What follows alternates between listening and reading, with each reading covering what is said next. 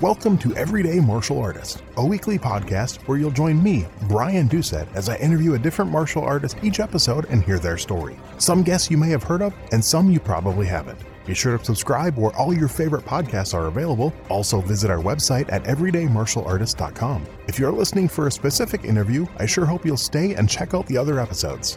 A very special thank you to Topher Williams for our custom theme music. And now, the newest episode of Everyday Martial Artist. Everyday Martial Artist is brought to you by KOOnline.com for all your martial arts needs. Sparring and safety gear, rank belts, uniforms, weapons, patches, and more. Wholesale supplies made by martial artists for martial artists. Visit us today at ko-online.com.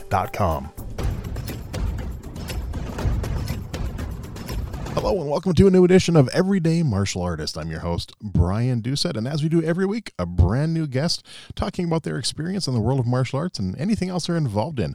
My guest this week is a combat veteran of the U.S. Marine Corps, been studying warrior culture for over 2 decades, a journey that's taken him to 24 countries, multiple battlefields, and some of the last warrior temples on the planet. He leveraged his former life as a war correspondent to become an international expert in how the best teams continuously improve pipeline and performance. He's a Tampa-based TEDx speaker, and his work studying teams in more than 24 countries, some of the most dangerous places on the planet, has been published in news outlets including Time, CNN, NBC, Forbes, The Wall Street Journal, and Inc. He shares his experiences with warrior culture in a nationally syndicated business column with the Business Journals, and has authored 3 books on the topic of warrior mindset in business. Oh, he also holds a black belt in Aikido. Please welcome to the show my guest today, Mr. Sean Rhodes. How are you doing today, sir? Thank you, sir. It's doing great, man. I got to get you to pay to read that interview in front of my kids. That was good. Well, I do voiceover for a living, so I might be able to do that for you. We'll work out a deal maybe. But all right.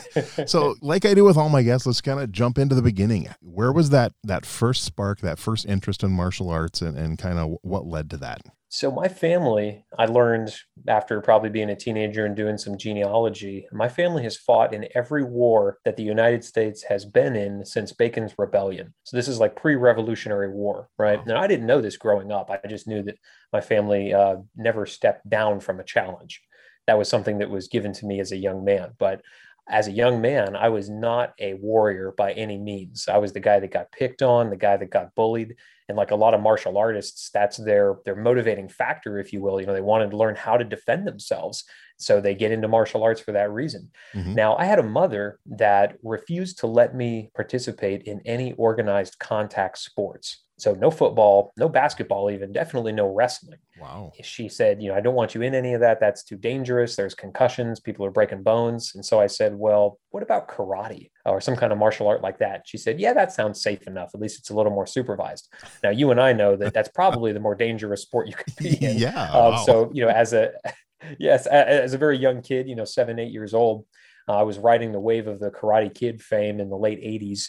And there was a karate dojo on every corner. So I joined up at one and really enjoyed the practice and the training and stuck with the martial arts pretty much the rest of my life. As I moved around the country as a young man, I'd always find the dojo nearest to me and begin training there. So in addition to karate, I've been able to practice Aiki Jiu-Jitsu, Iaido, Iaijutsu, and Tai Chi. And the thing that really probably attracted me the most was that warrior side of the culture. So in addition to just wanting to know how to protect myself, I was really interested in the confidence that I saw the really experienced martial artists around me have. And I know you've seen this yourself, where the people that have to talk about their martial arts and their ranking and all that, they're probably not very good fighters. It's the folks that are quiet, that guy sitting at the end of the bar that gets even more relaxed, the more tense things get. Right. He's the person I'm really concerned about, because that's the one that knows how to fight. Well, I was really interested in that really subtle, relaxed mindset of confidence. So in addition to practicing the martial arts physically, I really wanted to get out there and start studying them internally. And that became a bit of a challenge because in the US culture, we're very physical about our martial arts. Mm-hmm. And because of the way that we kind of operate here, religion is left out of many of the martial arts that we do practice. You think of martial arts like Tai Chi or like karate or even judo, they have these deeply religious backgrounds. Their founders were all very religious people. But yet here in the US, that's kind of frowned upon because we're all about religious liberty and freedom. And many of us come from this Judeo-Christian background that is antithetical to maybe Buddhism or Shintoism or Taoism. Right. But I was interested in that. Like, what's the connection between these ancient religious cultures and the martial arts? And that got me studying about Zen Buddhism and about the samurai. And that's really what began my journey that ultimately led me around the world studying warriors kind of on the battlefield. Wow. So let's back up just a little bit. That very first karate Yeah. school you went to, first of all, do you remember which style of karate it was? And what was it about that specific school? What are some things you remember of that? Maybe like your first class, what made you try it out and then think, hey, I'm going to stick with this one? Well, I like the fact that I could finally be in a sport that didn't determine my value on how fast I could run or how hard I could throw a ball. Okay. So it was deeply physical. Karate schools for kids are basically just how much can we wear these little fellas down? Like that's the mindset, because Yep. you're not really picking up any advanced kata. It's like just give you the basics so that when you become a teenager and an adult, you can really refine the basics. And so for me in the early days, it was that I could be around a group of people that I didn't have to try to outrun. I didn't have to try to out throw or out jump because I wasn't very athletic. I could just be in a place where an instructor would give me the help, the guidance that I needed, and then they'd leave you alone to practice it. And I really appreciated that about that particular school. Now, what federation or style it was, no idea. Oh. Think about the most American karate school in the 80s. That was probably the one I was in. Okay. So how long did you stick with? Do you remember like what belt you got to in that system? Oh, I was probably like an orange belt or maybe a blue belt, a very low rank, because I was 9 or 10 years old. And I see some schools will promote 9 and 10-year-olds to black belt. I have some philosophical concerns with that, but a school can give a kid whatever color belt they want. I think I'm of the Mr. Miyagi mindset where a belt is good for holding your pants up. Yep. I know that when I traveled to Japan and practiced Aikido with these masters of the art, they saw I had a white belt and they wondered why I didn't have a black belt. But for them, and I'm sure you've heard this from many of your guests, in traditional Japanese martial arts, the black belt is just the beginning. Yep. It's like passing the 5th grade. You definitely don't have a high school diploma, a university degree, master's, or PhD. Like you can barely spell. Here's your black belt. And that's the mindset that I saw over there in Japan. And I'm become a firm believer of that. My black belt holds my gi up, but even working with a white belt, I learned something, which is why I keep training. Okay. So now, did you stick with martial arts throughout your childhood, or did you, after that school, did you switch to another one for a while? Yeah, so I was karate, and then I moved into, I was just training at whatever dojo I could sign up at. Okay. Because I, like many kids, I wasn't driving myself there. So it was Right. wherever my mother was willing to give me a ride. And that ended up being Aiki Jiu-Jitsu, I think, was the next one that I was involved in. Iaido and Iaijitsu, they kind of combined them in that school because in Aikido and Aiki Jiu-Jitsu, the sword is a very foundational element of that. So usually where one is practiced, they're teaching the sword as well. And then I was in Tai Chi for many years because they were the ones that were really well connected into the spiritual and the philosophical roots of their art.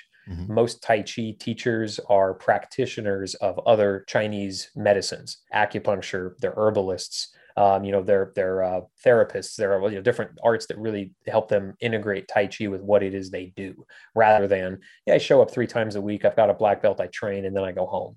I found that the Tai Chi practitioners I was able to meet had a really good understanding of the philosophy and the practical application of their art. And that's something that has really attracted me and kept me in the martial arts, is that I've always been interested to know, how do I transfer what I'm learning on the mat or on the battlefield? Because I was actually able to see martial arts practiced in real life, in combat. What's the application there to my daily life? Because if all I'm doing is getting a good workout, I might as well be at the gym, because there's less chance of me being hurt. I'm going to drop a weight on my foot. That's like the biggest risk at a gym. Mm-hmm. But in Aikido every day, if I don't fall right, my shoulder is going to dislocate, Right. My wrist is going to break. So there's a lot more risk involved in these martial arts that we all practice. Well, if it's a good workout, that's one thing, but I'm interested to know, how can it make me a better business leader, a better father, a better husband? Because if you can't do those things, I might as well be at the gym. So you were definitely lucky. I mean, compared to me, like the town I grew up in, I had one martial arts school, so I had no choice. It was that one or nothing until I got old enough where I could drive 30 miles to go to another school. So yeah, it sounds like you had at least a few different options, which are kind of nice. Even as a young kid, you said you couldn't drive yourself, but at least you had a few options. It wasn't just, this is where you have to go. Mm-hmm. So that's definitely a bonus, I would say. So then as you got older, obviously it was fun. Yeah, I mean, as you got older, like I said, you stuck with it, and you started incorporating everything else. Now, talk about some of your travels and some of the other places. You mentioned Japan a little bit. What are some of the other places you got to train in, and those styles of martial arts in other countries? So my training in travel, so to speak, came through the Marine Corps. And when I joined the Marine Corps, there's probably a good story there that might apply to the warrior mindset that a Mm-hmm. lot of the martial artists that might be listening to this or studying themselves. What got me into the Marine Corps was not because I was, a tough guy. I didn't have a Spartan mindset by any means whatsoever, but they were the only ones out of all of the military branches here in the US that were espousing warrior values. You think of the recruiting that you've seen for all the armed services. The Navy's all about travel, and the Air Force is about all the benefits, and the Army, well, let's say it's travel and benefits for them. But the Marine Corps, no, it's honor, courage, and commitment. Like that's their tagline. And that really attracted me because I'd been studying these warrior cultures, reading books like the Hagakure and the Code of the Samurai, and these treatises and texts that had been written by these ancient warriors on how to apply the mindset of warrior culture into daily life. And I saw that connection there in the Marine Corps, that they hadn't forgotten their roots. So when I joined the Marine Corps, they have their own basic martial arts program. At the time, it was called MCMAP, the Marine Corps Martial Arts Program. And think like the early days of MMA, where it was just how quickly can you down your opponent? That's basically what they were teaching us in boot camp. And they gave us the caveat: keep in mind, recruits, that when you leave 3 months of training, just enough to get your butt kicked, but probably not enough to win a fight. That comes later. Okay. And that really resonated well with me in my martial arts, because in the Marines, they teach you how to have a very healthy ego, because they're expecting an 18-year-old to like take a bunker. That requires a healthy ego. You have to have a lot of confidence in yourself to do that. Yep. Well, their martial arts are the same way. So they said, just be aware. You probably don't know as much as you think you do. And as I ended up, going through 4 years of the Marine Corps, being through 2 tours of combat in Iraq, I got to be around these men and women that were dedicated not just to physical fitness, but to keeping themselves alive on the battlefield. So there were many people involved in a wide variety of martial arts. Every base that I went to usually had a couple of dojos, sometimes formal, sometimes informal, where people would just get together to grapple or fight or box or whatever it might be. Usually the way to settle an argument was just to go to the ground. And in the Marine Corps, that's kind of how they taught us to solve problems, because that's our lifestyle, right? That's what you're expected to do in combat. So the person that could prove themselves physically usually won the argument first. And that mindset, again, that warrior mindset, really applied directly into the battlefield, served me well. So there's a couple of things that I picked up in training, that both in the martial arts dojos I trained at and in the Marine Corps basic training, that kept me alive on the battlefield. And this might be something that would be helpful for your listeners, because I'm one of the 4% of the US that served in the military, and only one of the 2% that's actually gotten to apply that experience in combat. So all these martial arts that we practice, I'm maybe one of the few people that can tell you, hey, here's how it actually works. Okay. Well, all of the yelling that happens in some dojos, and not every dojo does this, not every sensei does this, but a lot of people are very physical. They're very overbearing. They'll get in your face to correct you, and a lot of people that's taken the wrong way, just because they're sensitive about it. They don't want to be corrected that way, and it does push some students out of dojos. Well, that happened to me as a young martial arts student. Didn't quite understand it. Just thought maybe these people were not nice human beings. And then when I was in Parris Island, 3 months of basic training in Marine Corps boot camp to earn the title of Marine, I got yelled at every day. They would get up in your ear and just as loud as they could possibly scream, and you had to stand there and take it. Now, again, I thought these are just some sadistic human beings. Like they're all sadomasochists, every single one of them. But then when I got to combat and I realized, there are rounds coming in, like bullets are cracking, zipping by my ears, I still had to be able to function and operate, still had to be able to think clearly. And without the training that I'd gotten in the dojos as a child and in the Marine Corps basic training, and then even after that in the Fleet Marine Corps, where people would just yell at you to correct you. And that was how it was. It wasn't because they were mean. It was because they understood you need to be able to operate under pressure. Loud noises that would really disorient or like a lot of people lose focus will get you killed if you can't operate under that pressure and respond. And so in a lot of the martial arts training that we have, people are like, man, there's 8 people attacking me. We call that randori in Aikido. 8 people attacking me. I've got to freestyle and just get out of this. Mm-hmm. What's the practical purpose of that? You may not ever be attacked by 8 people, but in a stressful situation, maybe it's just one person, but they're coming at you like 8 people because they're high, they're on drugs, they're angry at you, whatever it looks like, right?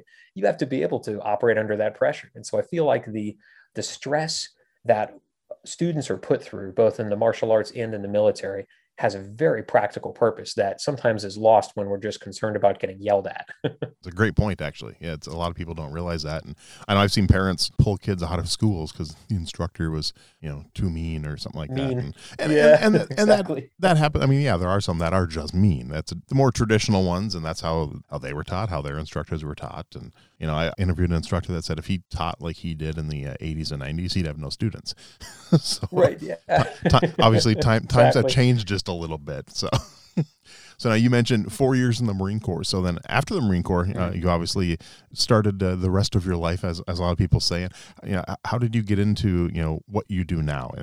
How did that with what you did in the Marine Corps and what you did in your martial arts, how did that kind of lead to your current career, and how do you kind of blend martial arts into that? Well, for sure. It was after the Marine Corps that I was able to travel to Japan. And you did ask about that. So Yes, let me make correct. sure I touch on that point. And then I'm happy to dive into how I apply the martial arts and this warrior philosophy into the work that I do in organizations.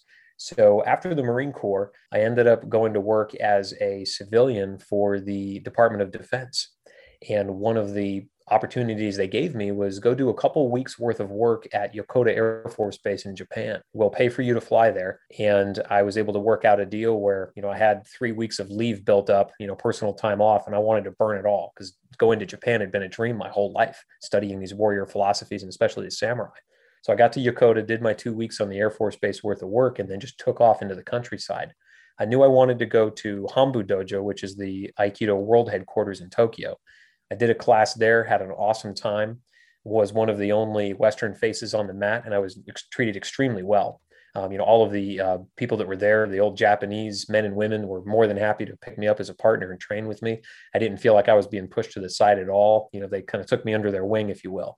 But what I knew I wanted to do was also get out to where Aikido had actually been founded, which is a place called Iwama in Japan.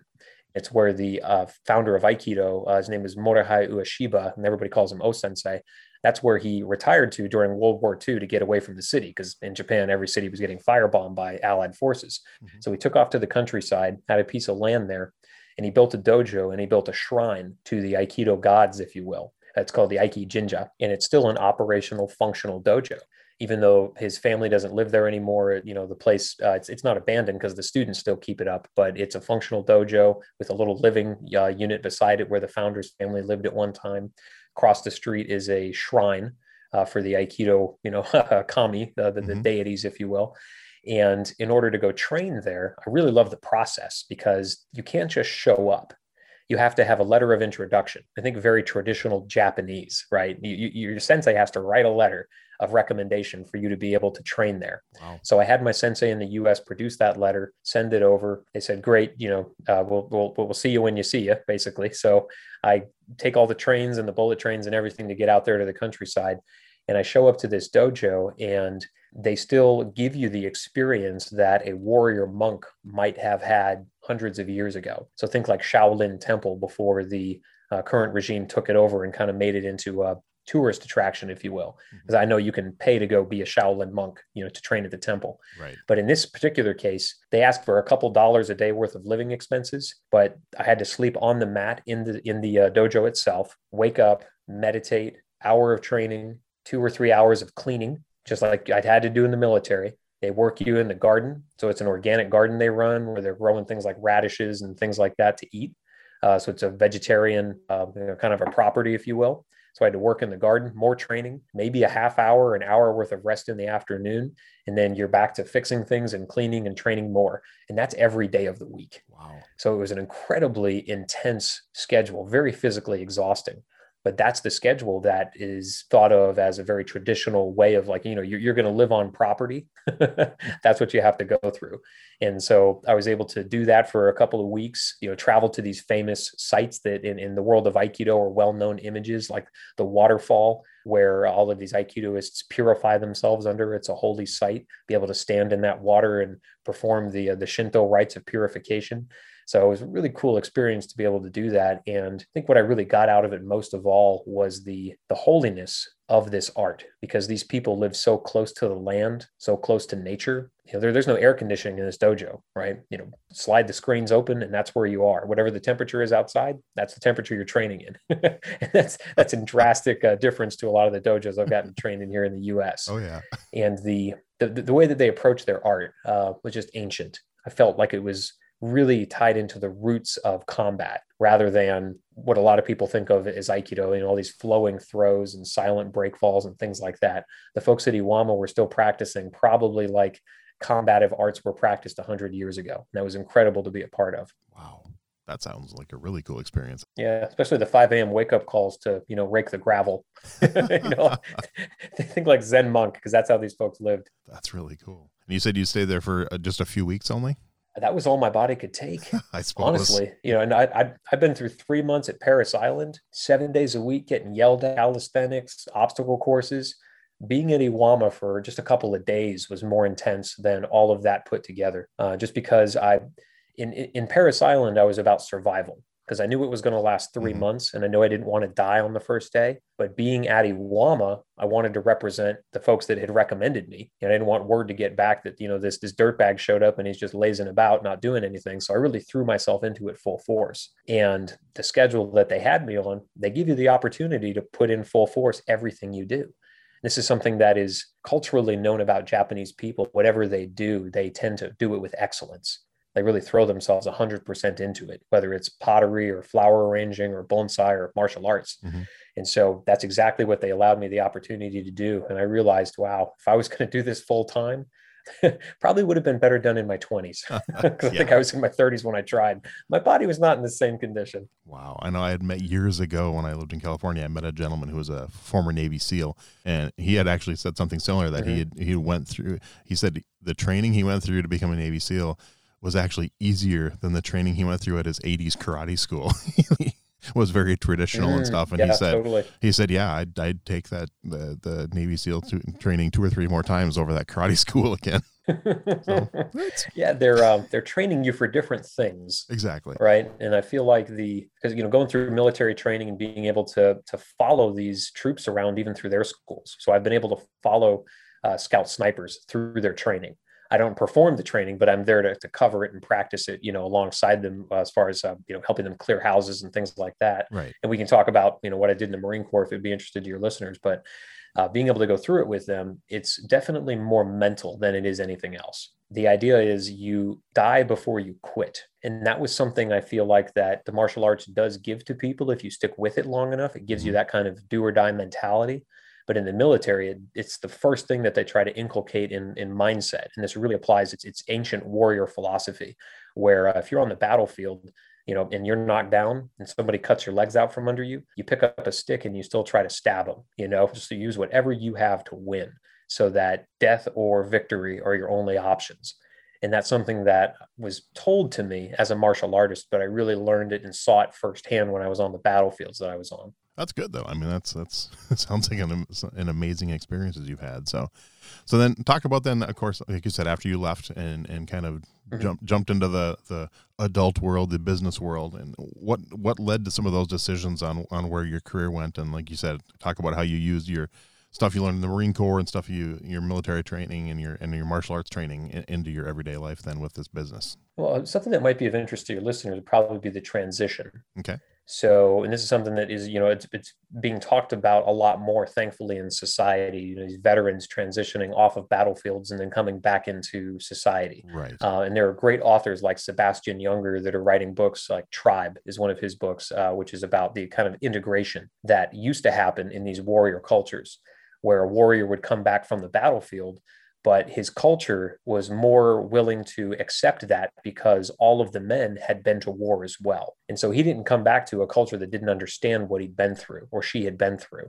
Rather, it was, we've been there, that was 20 years ago, but I fought in this battle and now you're the next generation to fight. And they get where people are coming from. Mm-hmm. I think the challenge that we have today, and this applies to martial artists as well, is that most people in Western society are really insulated from violence. And martial artists are some of the rare people that, like we volunteer to show up every week to have people throw punches and kicks at us, Yep. So it's kind of a weird mindset if you think about it, in that most of these folks do everything they can to avoid violence. We step into it. Now, the challenge there is that we've got to be very careful about being over aggressive when we leave the dojo. And a lot of veterans have this challenge when they leave the military, in that there's a lot of great things to carry from the mat or from the battlefield, but there's some things that need to be left there as well. Because in polite society, it's not the person who throws the strongest punch that wins.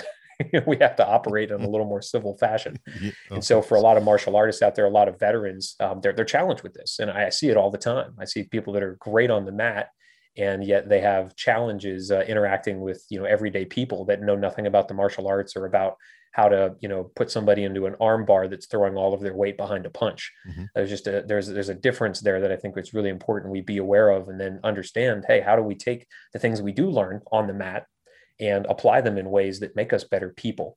Because I think that's the idea of the martial arts today. It's what it's evolved to.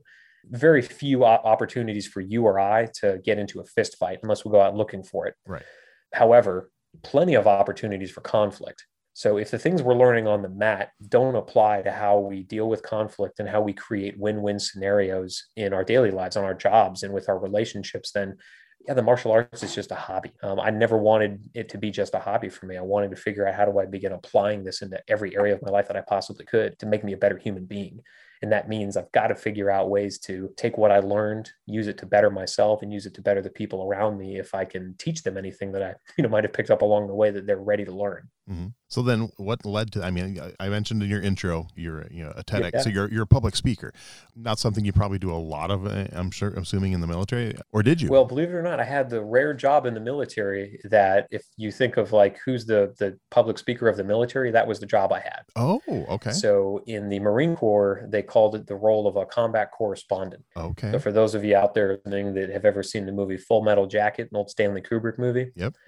I was the character Joker. So the guy with the notepad and the camera that would just kind of wander around unit to unit on the battlefield, writing stories and taking photos. Oh, okay. That was my gig. So it was a little more of a natural progression then for your career afterwards. It was, yeah, it was. I was also trained in public relations and crisis communication. So I was the only one. You think a 19-year-old being pushed in front of a 2,000 person unit when the CNN cameras show up.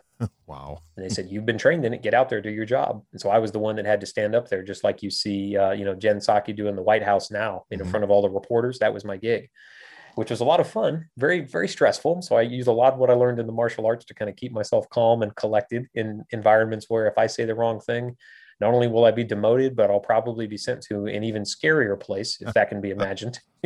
Right. Where's even more combat happening? Because Rhodes, that's where we're putting you now. So that was my job. So with getting towards the end of your career in the Marines, was that already in your mind? This is what I want to do? Or was there during, like you talked about the transition and stuff, was there something where you're like, I don't know what I want to do with the rest of my life? I'm not sure.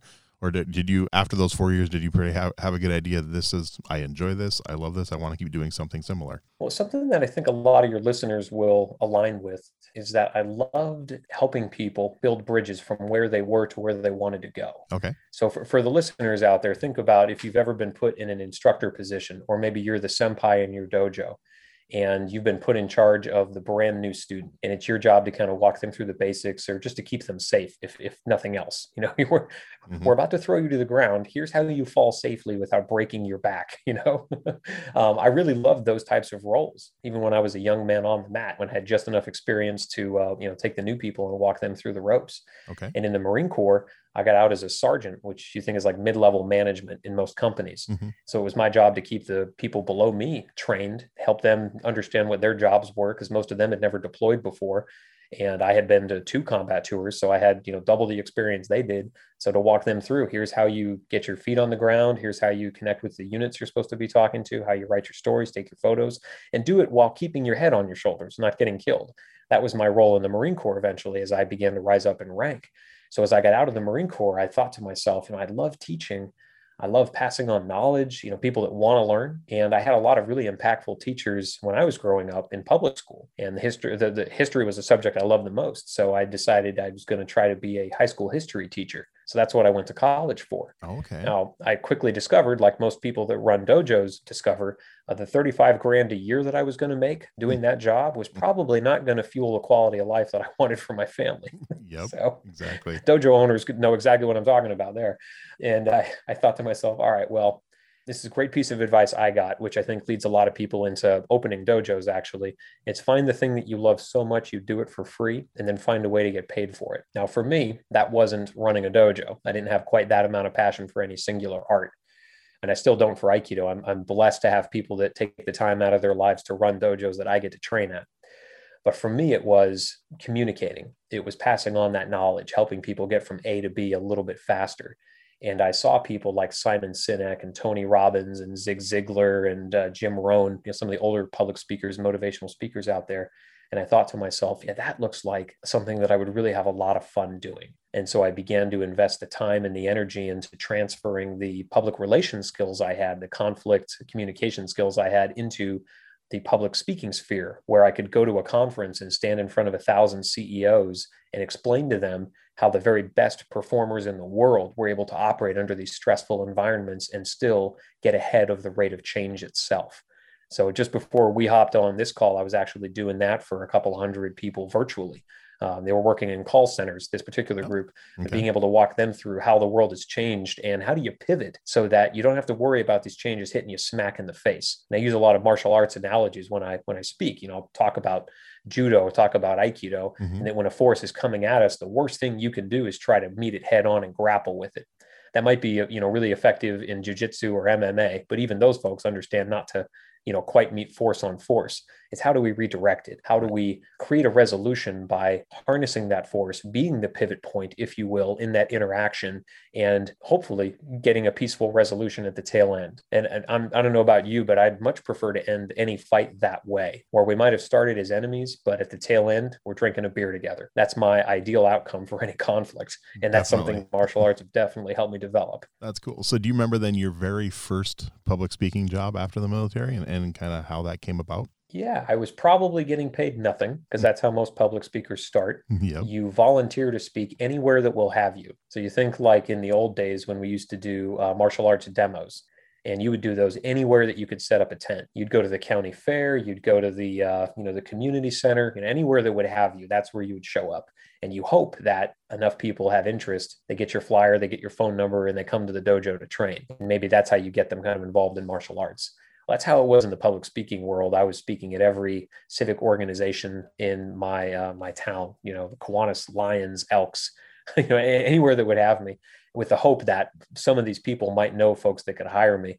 And it ended up being a little different than I thought it was going to be. As most entrepreneurs discover, your plan is great until it actually hits the road, and then you realize that your plan has to be changed. And the military is great at teaching people that as well.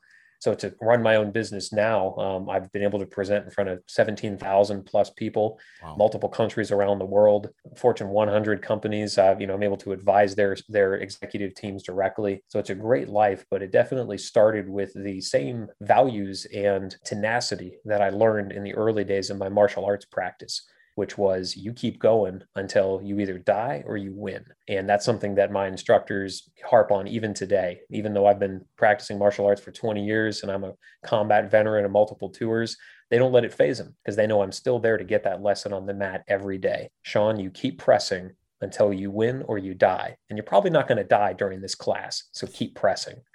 And I really love that message, and I keep taking it in every class. Very cool. So let's pivot a little bit to your writing. Now you have I mentioned the nationally syndicated column. So which came first, the column or the writing books? Probably in tandem, actually. Okay. And I'll tell you how I went about doing this. So and I'll try to put it in martial arts terminology, because I know that's the angle we're coming at it from. Definitely.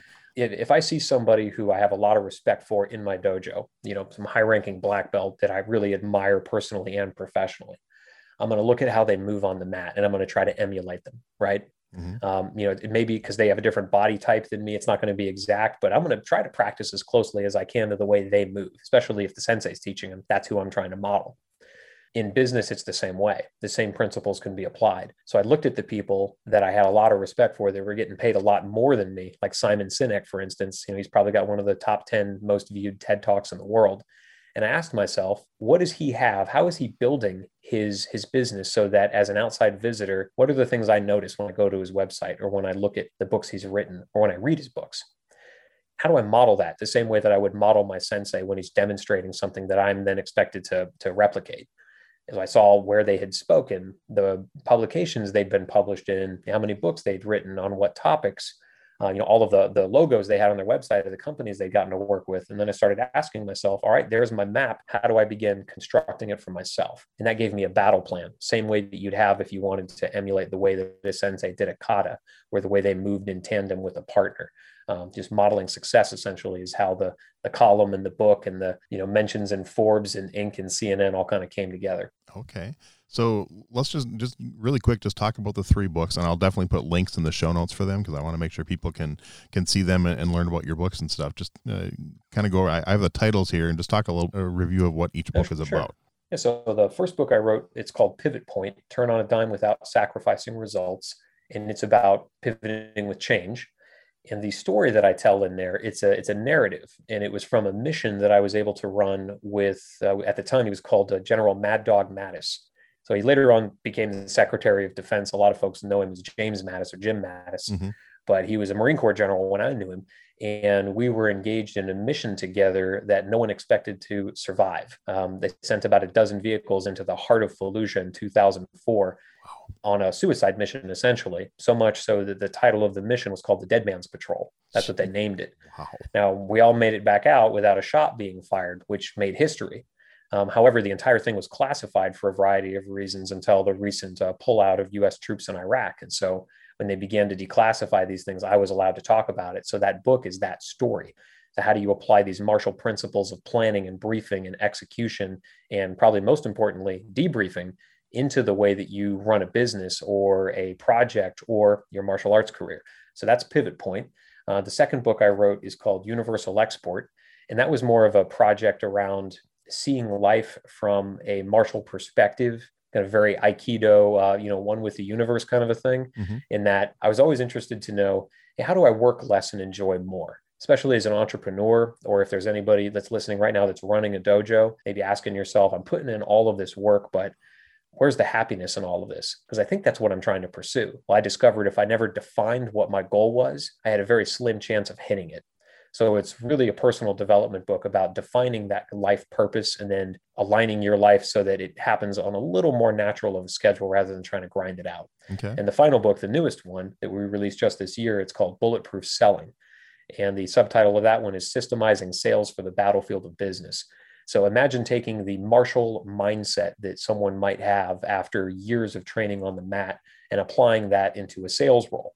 So if anybody's in the field of sales or you're running a business and sales is one of the many hats that you wear, that book is all about how to apply the principles that we learn on the mat, setting clear objectives, practicing and training every day, and probably most importantly, improving, even in small increments over the course of time. That's what makes a master. Wow. Actually, all 3 sound very interesting. I might have to check those out because podcasting, I sell sponsorship and stuff, and and with my voiceover business, I sell my voice. So it's definitely interested in that last one for sure, and that they all 3 sound very interesting. So I will definitely put links out there so everyone can check those out for sure. Just kind of our last few questions we're coming up on, but a friend approaches you and says, hey, I'm thinking of getting involved in the martial arts. What are some tips you give them or some advice you give them, what to look for, what to avoid in schools and instructors? What are, just some general information you'd give someone who asks to that? Well, I'd ask them why they wanted to get into martial arts. And there's no wrong answer to that question. Right. But I think it's important that we clearly define that. And of course, that's a tough question to ask a 7-year-old, which I think is how old I was when I started. We don't really know. It's 7. Yeah, it's really cool. I'm like the guys in the movies. Okay, fair. Ninja Turtles. But if a 20 or a 30 or a 40 or 50-year-old came to me with that question, then I'd say, well, I appreciate the interest. Why do you want to learn it? What are you going to do with the information, with the training, with the skill set? And if they tell me, well, I want to be able to defend myself, that'll allow me to give them some very clear direction into which martial arts might be best. Tai Chi might not be the first stop if they're just worried about being able to get out of a street fight. I might send them to a Brazilian Jiu-Jitsu dojo for that. But if they tell me, listen, I've got my life in order, I'm just interested in getting, good exercise and interested in figuring out, how to move as, just a little more physically. Well, great. There's tons of dojos that can do that. And the rare occasion where somebody might say, I actually want to realize my innate divinity which, believe it or not, is what the founder of Aikido said the purpose of Aikido was. Oh, Well, then I'd say go to Aikido. okay. Okay. So if you think of like all of the hippies, where am I going to send them? Probably into Aikido. Nice. But that's the response that I would give them. I'd say, why? Okay. Why are you interested? And define that. And there was even some martial arts schools that before they'll even accept a student, they run them through that same process, because they don't want somebody that's there for the wrong reasons, because it's a waste of everybody's time in that case. Exactly. So then in your 20 years of martial arts, I'm kind of curious your thoughts on MMA, the UFC, and kind of that whole thing and how it came into the martial arts world and how it's changed things. What are your thoughts on MMA and are you a fan? I've never watched an MMA fight from beginning to end. Wow. One, it's a lot like modern gladiators, if you will, in that, people are just pounding each other. I've never watched a boxing match end to end either for the same reason. If I want to see people get pounded on, well, I've got enough memories to carry me a lifetime of what that actually looks like when there are no rules. And in a world like MMA, I mean, there have to be rules, right? There wouldn't be very many people left if you could just eye gouge someone as the first move out of the gate. Yep. there'd be nobody left in the entire organization. And so there have to be rules. And I get that. I think that the danger that a lot of people have is they make the assumption that that's what fighting looks like. And I can tell you unequivocally that is not what fighting looks like when it comes down to hand-to-hand combat. And both of you are dedicated enough to your purpose that only one of you is leaving alive.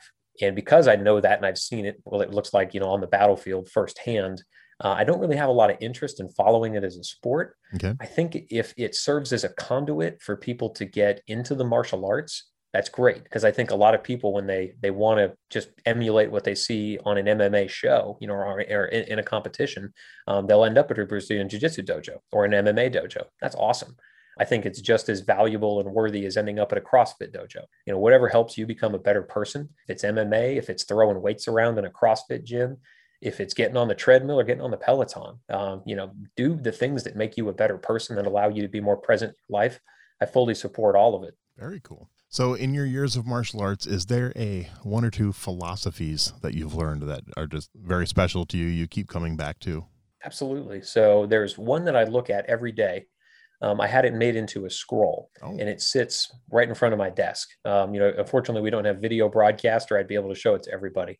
It's a Taoist philosophy, and it's called Mu Wai, means effortless action. And that's something that I try to apply into my business, into my personal life, and definitely into my martial arts practice. It's a Taoist concept that took me years to even begin to understand. But I always had a lot of respect for the people that made martial arts look effortless. And I'm sure you've seen people, or you've seen videos yourself, or maybe you've found yourself in those states occasionally where, man, it's just all clicking, it's all flowing. I don't even have to use strength. I'm just relying on my skill set and my knowledge of how to move in relation to my partner in order to get this done extremely effectively. That state of flow is something that I've been studying for years. And so I always try to remember that. And that's a concept that I think first played into Tai Chi on account of Taoism being its core root. Right. But it definitely applies into every other martial art. And a lot of Japanese sensei will be able to tell you that's exactly right. You're looking for effortless action inside of your art, because if there's effort involved, and this is something that we talk a lot about in Aikido, no amount of strength is going to be able to defeat an opponent stronger than you. But if you can figure out how do you move into space in between those things, in between effort and focus, kind of enter the zone, if you will, that's where magic tends to happen. And when you can capture it on video, wow, it's beautiful. We see it out of Olympians sometimes. Right. So that's one philosophy for sure. The other one I think is just continual improvement. And that's definitely something that I carry off the mat into my daily life. Because I've been in martial arts for, a couple of decades now, there have been plateaus for sure. George Leonard wrote a great book called Mastery. He's an Aikidoist as well. But in this book, Mastery, he talks about these plateaus that happen to everyone on the path to mastery, and that you get better and better and better. And then for a while, sometimes months, sometimes years, there's just no improvement. Well, it doesn't mean that improvement isn't being made. We're just not seeing it. And then suddenly it clicks and you jump up a level, and not jump up a level in rank. Sometimes it equates to rank and sometimes it doesn't. But I've seen a lot of martial artists go through that. And I've definitely gone through it myself, where just because I don't see progress being made, I have to remind myself it's incremental. It's the 0.001% better than I am today because I attended class than I would be if I hadn't. And those 0.001%, they add up and they compound over the course of a lifetime. That's why it's one of my favorite questions, because that's one thing I've never had the same answer from any guest. I love that question. I'll bet. I love the differences we hear. So a few fun ones to wrap it up. So what is there, if you had to pick one martial artist that you admire, you look up to, throughout your life in martial arts, is there one you could think of, and why? Do they have to be living? No, they don't have to be living. They don't have to be someone you've actually trained. It could be just someone you've read about. It could be, anything, anyone you just look up to or admire. I've got a lot of respect for the founder of Aikido. Mm-hmm. He was someone who was dedicated to peace in a time of war. So I've got a lot of course, alignment with that based on my life story. And he dedicated himself to figuring out, how do we resolve conflict? And he always said that Aikido is never about fighting. And that's always something that I've really valued in the martial art that I practice. And in all martial arts, really, I've never found a master of any martial art that said, we train here to get better at fighting, because at some point you're past the need to fight. And oftentimes we use it as a joke. We say, if you find yourself in a fight, something went wrong. You're really not practicing the way of the warrior if you find yourself in fights regularly, unless you're a policeman or you're on the battlefield. And even then, I know many cops that are great martial artists, and they pride themselves on how little times they've ever actually had to physically manipulate somebody to the ground. They'd rather talk it out. So I think O-Sensei would be the one martial artist I wish I could sit down and have a beer with. Okay, perfect. And then, do you have a favorite martial arts book? I'm actually looking at two of them. Okay. So one is called Hagakure, and it's the book that was made famous by a movie called Ghost Dog, The Way of the Samurai. Mm-hmm. And it was a great Forrest Whitaker movie where he plays a modern samurai, really an assassin or a hitman, but he reads this book, and brilliant little passages that were written by a samurai leader hundreds of years ago. And it's really short passages, so it's great reading if you just looking to get a little quick hit of philosophy. The other one is called The Code of the Samurai, and the translation I'm holding is by a guy named Thomas Cleary. And this book is actually a translation of an older Japanese text called the Bushido Shoshinsu. And this was written by someone who had actually survived combat as a samurai in Japan. And it's a couple of short treatises on how to apply the warrior lifestyle. And it's written for junior samurai. So, how do you inculcate someone in the culture of the warrior, so to speak, when they're still kind of green? Interesting. That actually sounds really good. I'll have to check those out. That's another question I love, because it adds more to my list. I love reading, and I love martial arts right. books, You're never going to stop reading if you keep doing that. Of course not. So, all right, final two-part question. Favorite martial arts TV show and favorite martial arts movie? Ooh, yeah. So favorite martial arts TV show, Kung Fu, the original one with David Carradine. Nice. Yeah, that was a life choice I had to make. I wanted to emulate either David Carradine or join the military. So I realized that wandering around the country playing a flute would not guarantee me a meal. And come to find out, being in the military didn't guarantee me a meal either. So the joke was really on me. Nice. But that was a great movie. Loved his kind of way of seeing the world, coming at it from just an open heart and open mindset. And that's actually why I ended up naming my company Shoshin Consulting. So beginner's mind. I always wanted to try to maintain that. And then the second question you had was favorite martial arts movie, right? Mm-hmm. Yeah. Well, quick on the TV show. Did you ever watch the sequel, The Legend Continues? I'm curious what your thoughts were on that. Yeah, I sure did. Yeah. That's a good one, actually. Of course, he's a little older, and it's a little more fantastical. Yeah. In that, they involve like a sorcery and special effects and try to, make that sound very esoteric Shaolin, but it was a good sequel as well. The original, I felt like, being set in the Old West. Very, very cool time and place to be. Definitely. Yeah. Original's definitely better, but I did get a kick. I mean, I'll watch any martial arts. So I'll give anyone a chance, but I did enjoy the sequel to that too. Yeah, absolutely. And so for movies, there's a series of them that are all by the same director, and forgive me, to all the listeners out there. I cannot remember the name of the director, but I'll give you the name of some of the movies, and they're very traditional samurai setting. So one is called After the Rain. Another one's called The Hidden Blade. And there's another one that I cannot remember the name of that one, but they're all by the same director. So if you can find After the Rain or The Hidden Blade, you'll tend to see them as a trio. And they're martial arts movies that probably have, 5 minutes of fight scene in each movie altogether. There's very few fight scenes. But the reason that I think they're so valuable is that they really have great character development. There's great plot lines, which is missing in a lot of martial arts movies. And they show you the mindset of these people that don't have to fight to prove themselves. And for me, based on the interview we've had already, you could tell I value that highly, and I'm always interested in learning more about those kind of people. Definitely. Yeah, I've never heard of those ones. I'll have to look them up and see. I mean, I might have seen them, but maybe. And you got to get subtitles on them. But a couple of them, I think, are on Netflix. So if you go looking for them, okay. Amazon Prime, Netflix, streaming, you can find them. Okay. I will definitely check those out for sure. That's another thing. Same with movies. I'll watch if it's got martial arts in it. I'll watch it. I'll give it a shot. And I mean, I own a few hundred martial arts movies on DVD, and I'm always skimming the martial arts sections on Netflix. So I'm always looking for fun stuff. Sure. And it's whether it's got subtitles, whether it's a current one, I'll watch them all. So it's all good. But well, Sean, I just want to thank you. This has been a lot of fun. I definitely have a great story, and I'm looking forward to reading some of your books and watching some of these movies you recommended for sure. But any last minute parting words you want to leave the listeners with?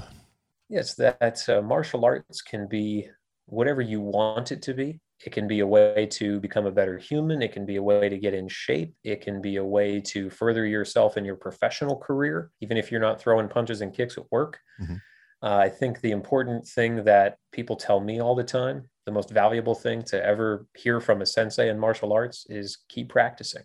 Okay, great. I like that. That's a great way to end. Well, once again, thanks for your time. I appreciate it. And I will let you know when the episode's getting ready to air. Awesome, sir. It's been a pleasure. Look forward to chatting with everybody down the line. Thanks for listening to Everyday Martial Artist. We hope you will join us every week for a brand new episode with a different martial artist telling their story. If you enjoy the show, be sure to leave us a review. Also, be sure to check out our website at everydaymartialartist.com. There you can find all of our episodes and contact us to suggest guests and ask questions. Again, thanks for listening to Everyday Martial Artist, and we'll see you next week.